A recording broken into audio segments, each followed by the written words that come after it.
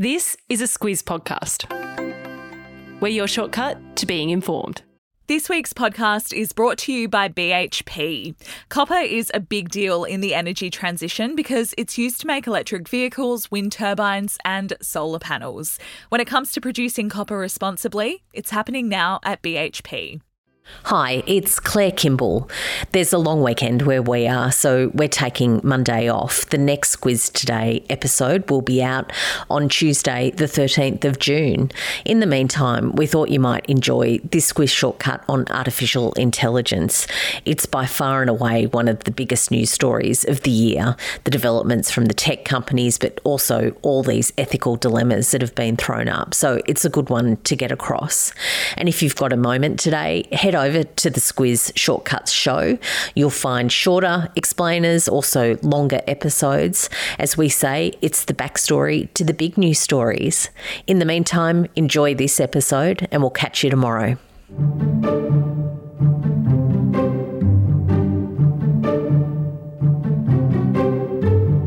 AI, or artificial intelligence in the long form, has been getting quite a bit of bad press lately, with experts warning it could ultimately spell the end of the human race. So we felt that it was time to tackle this one. This Squiz shortcut, we look at what artificial intelligence is, why some of the biggest names in tech are so worried, and what governments, including Australia's, are going to do about it. Squiz Shortcuts is the backstory to the big news stories. I'm Kate Watson. And I'm Claire Kimball. Claire, I feel a bit funny saying that it could spell the end of the human race in the intro, but that is what people have said. You're not over-egging it. That's what they're saying. Yeah, it's been put out by some of the giants of the tech world just a couple of weeks ago. They actually said, hey, we're worried. They put up their hand. You and I talked about this in Saturday Squiz, and they said it could see the end of humans. It is quite a big statement to make. Yeah. And look, you talk about the giants of the tech world. We're talking about people like Sam Altman, who is the guy behind ChatGPT and OpenAI, that big company that's really prominent now, as well as top executives from Google, Microsoft, and a couple of hundred top academics who have been looking at this for a long time. It was just a one-sentence statement, and I'll read it now. Mitigating the risk of extinction from AI should be a global priority alongside other societal scale risks such as pandemics and nuclear war. It's hard to wrap your head around, really. They deliberately compared the risk of AI to nuclear level extinction, and we'll get into all the details of what they're so worried about in a sec. Let's just back it up a bit, because I reckon there's a lot of people wondering exactly what they mean by artificial intelligence or AI, and I am, even though we've talked about this endlessly, still one of them. Yeah, getting back to the basics is always good. So when it comes to the term AI, it might be robots or ChatGPT, a chatbot, or a self-driving car. The concept has been around for more than 50 years, and back then it was defined as anything that you could get a machine to do that would have previously required human intelligence. So that covers, it's sort of a catch-all for a lot of things. The thing about this is it's actually human intelligence that sets us apart from other living things. So the way we reason, the way we communicate, the way we problem solve, it's what makes us human. Yeah, so we talked on Saturday Squiz about sentience and what that means. That's exactly those things. Yeah, I know. That. I'm sure we did. If you Cast say so. your human intelligence back. Yeah, so AI we're pretty familiar with now about what all that means. Smart speakers like Alexa, the Google Voice Assistant, or Siri, of course, on Apple. So even if you're just asking for the weather or directions to a cafe, they all incorporate what's known as a form of speech recognition to capture what you're asking. Then they need to make sense of the words that you're using, and then they've actually got to communicate an answer. So, yeah, those sort of voice assistants are actually really good examples of AI. And ChatGPT or Google's Bard have almost been constantly in the news for the past 6 months, as we said, blowing people's minds with the things they can do. And so I guess that's why we're here today. People have really called this as a huge step change in AI. Yeah, and the reason everyone's been stunned by that advancement is just how good they are at using their training to adapt. So we've seen them capable of writing everything from university essays, HR manuals, even to computer coding songs and poems, all sorts of things. Artistic things as well. If you haven't used Siri or ChatGPT, I know we recommended that people do jump on and give it a try. There are plenty of other common examples of AI in our lives right now. If you use face recognition on your phone, which most of us do, Google Maps uses AI to suggest the best route home as well. Yeah, and banking would be another sector that's already embracing it in a big way. So using AI to detect fraudulent transactions is one thing. It's also got programs crunching hundreds of millions of transactions every day to determine if a purchase is normal, and it might generate a text to check with you about whether you're allowing a payment to go through. So that's a little look at sort of what AI is, very, very top level. Let's look next at what was behind this open letter warning the world about the threat of artificial intelligence. The funny thing about this letter, Claire, is one of the big names on it, and you've already mentioned his name, is Sam Altman.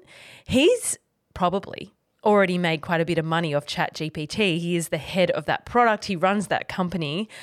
Now he wants to tell us how it could destroy the world. Okay. And look, you're not the only one looking at it with a rather cynical eye. Yeah. Meredith Whittaker, who's president of the encrypted messaging app Signal, she put out a tweet mocking the statement, saying that tech leaders were really overpromising their product if they thought it could destroy the world. But look, there's obviously something there. And to be fair to Altman, he's repeatedly called for regulation of AI. And I suppose we're really pointing to the ultimate doom, the really big, dark, black scenario that's got the world's attention now. Yeah, it sure did get the world's attention. Just a month ago, British computer scientist Geoffrey Hinton, known as the godfather of AI, he quit Google and he expressed regret over parts of his life's work, fearing the growth of artificial intelligence could lead to killer robots that are smarter than humans. So that's one of his main concerns, and he's repeatedly warned the UK's Department of Defence about so-called killer robots. His quote is, "It's hard to see how you can prevent the bad actors from using it for bad things." Yeah, and a story about just that went viral about a week ago, Claire. You told me about this one. There were reports that a drone had actually attacked its operator. Was it true or not?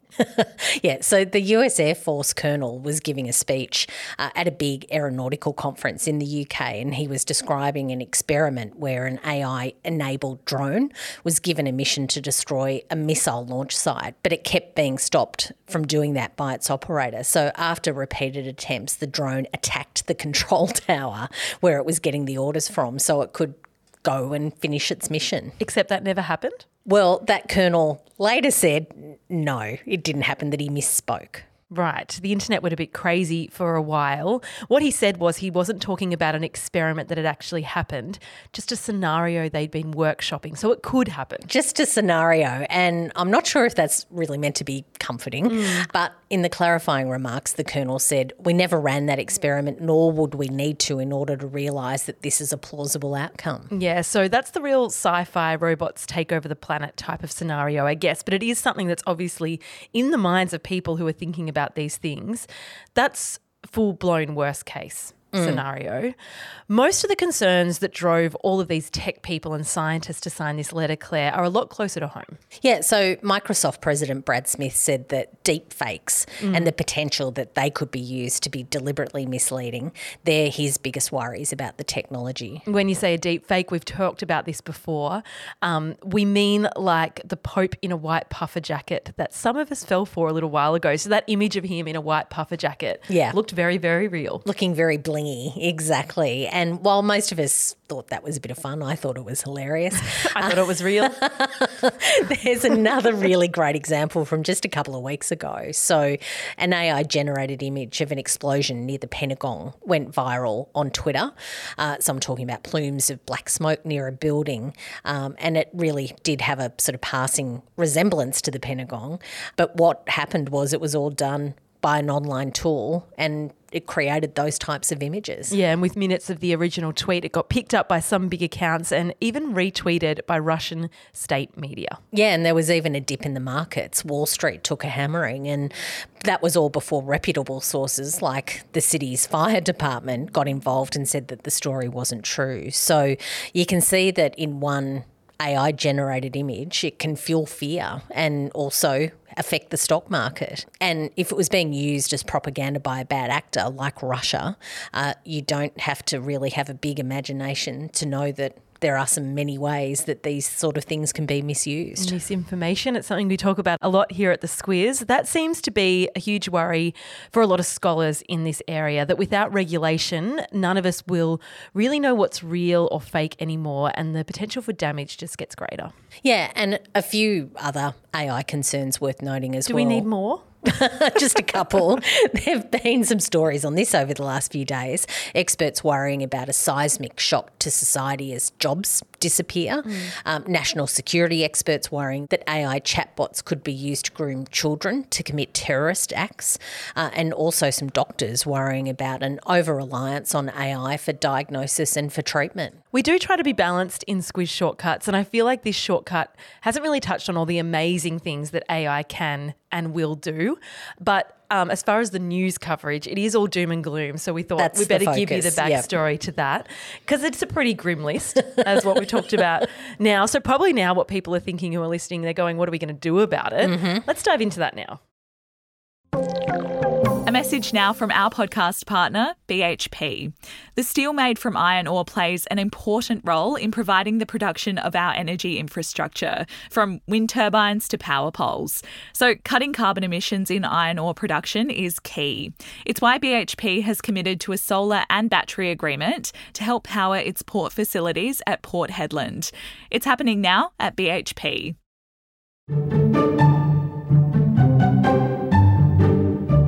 Claire, most of the big AI tech is coming out of the US, China or the EU, but nothing they do really happens in isolation. We're all really connected. So let's go to what we're doing here in Australia to regulate AI. Yeah, no, these really are global issues. And look, it's a fair call. So the responsible government minister is Ed Husic at the federal level. He released a report on this just last week, basically calling for the public and industry for feedback on how AI should be regulated. And yeah, the big theme is, how do you balance supporting the industry, which is clearly so very lucrative, while also recognising that there are big concerns about AI development running out of control? Professor Genevieve Bell was one of the authors of that report you mentioned. I think she's saying that the barriers to get into the industry in Australia are already pretty high, so we'd want to be pretty thoughtful before we make it any harder. Yeah, it's definitely one of those areas where all the big thinkers would prefer if like-minded countries could move together on this stuff. So the US, the EU, the UK, they're all looking at new AI regulations. One of the big areas that they're looking at in the UK is around medicine. So rules that medical devices that use AI should go through a full system of trials, which is kind of how we regulate medicines here to make sure that they're safe. Yeah, you hear a lot of people talking about guardrails around AI. So in medicine, that might be saying that AI is great at helping us read scans and diagnose diseases, but we've got to define where that help should begin and end, and where a human medical professional needs to be involved. And you can see where you're getting into, you know, the tricky stuff. Yeah, lines of delineation and where do machines end and humans pick up. And the US Congress is also grappling with how to crack down on deep fakes. That's been looking at that for quite some time. Some think that you should use a regulation to force software companies to watermark their images, but others reckon that that's just not feasible by their very nature. They're fake and they'll go viral. That's a huge job. A few months ago, Google did stop people from using one of the data tools to help generate deep fakes. Meta, TikTok, YouTube are banning deep fakes that are intended to be misleading. So that also means they are making the call that it's okay to use a deep fake if they judge that it's not harmful. Yeah, like the Pope in his white puffy jacket. Oh, was it harmful? I was harmed. I was fooled. It's burned on your brain. Yeah. Yeah, and this really goes to why deepfakes are such a concern, because they become very prolific. The fear is that people won't know what's real anymore when you see an image or where you see it in the media. To be inundated with those kind of things on your social feeds is a real problem. And all the testing shows that even people who study this stuff will fail to pick up a fake image about 1/5 of the time. It's so hard to tell what's real and what's not. US President Joe Biden seems to really want to push this back on the tech companies. Just a couple of months ago, he said it's on them, and this is the quote, to make sure their products are safe before making them public. And it's certainly like we've sort of really hit a moment in all of this. AI seems to be taking these giant leaps forward, and now we've got a lot of the brightest minds saying, hold up, we really need to agree a few core principles and get a lot tougher with approval processes before they leave the lab. So it's a hard one to rein in, clearly, once it's all out in the ether. Yeah, this is a subject we're going to be dealing with for a while. Strap yourselves in, everyone. That's your very top line shortcut to AI. On to our recommendations. Each week we give you a recommendation for some further reading, listening or watching. Claire, I don't think we can put this episode out without recommending our Newshounds Media Literacy program. We actually have a program, an 8-part podcast series for classrooms and schools, which teaches our children, so 7 to 12-year-olds, to be critical consumers of news and information. It teaches them to stop, think and check when they're looking at media. So when they're looking at things on phones, when they're looking at media all around them. And it's all about teaching the next generation to spot a phony. It's a really important thing that our Squiz Kids team are doing. We're so very, very proud of it. I'm thinking stop, think and check should be a tattoo maybe that we all get. For all of us. I think we should all do Newshounds. Exactly. Maybe we can have some of those fake transfer things on anyway. I don't know. But look, and I'm not sure if anyone caught the 60 Minutes episode with Tom Steinfort talking to an AI robot. It's really freaky. It's really entertaining. And we've got a short clip on that. A couple of different things there. Links to all of our recommendations are in your episode notes. Thank you as always for listening to Squiz Shortcuts. We've got 2 dropping each week at the moment. If you haven't listened to some of our other ones, dive in there, and we'll be back next week.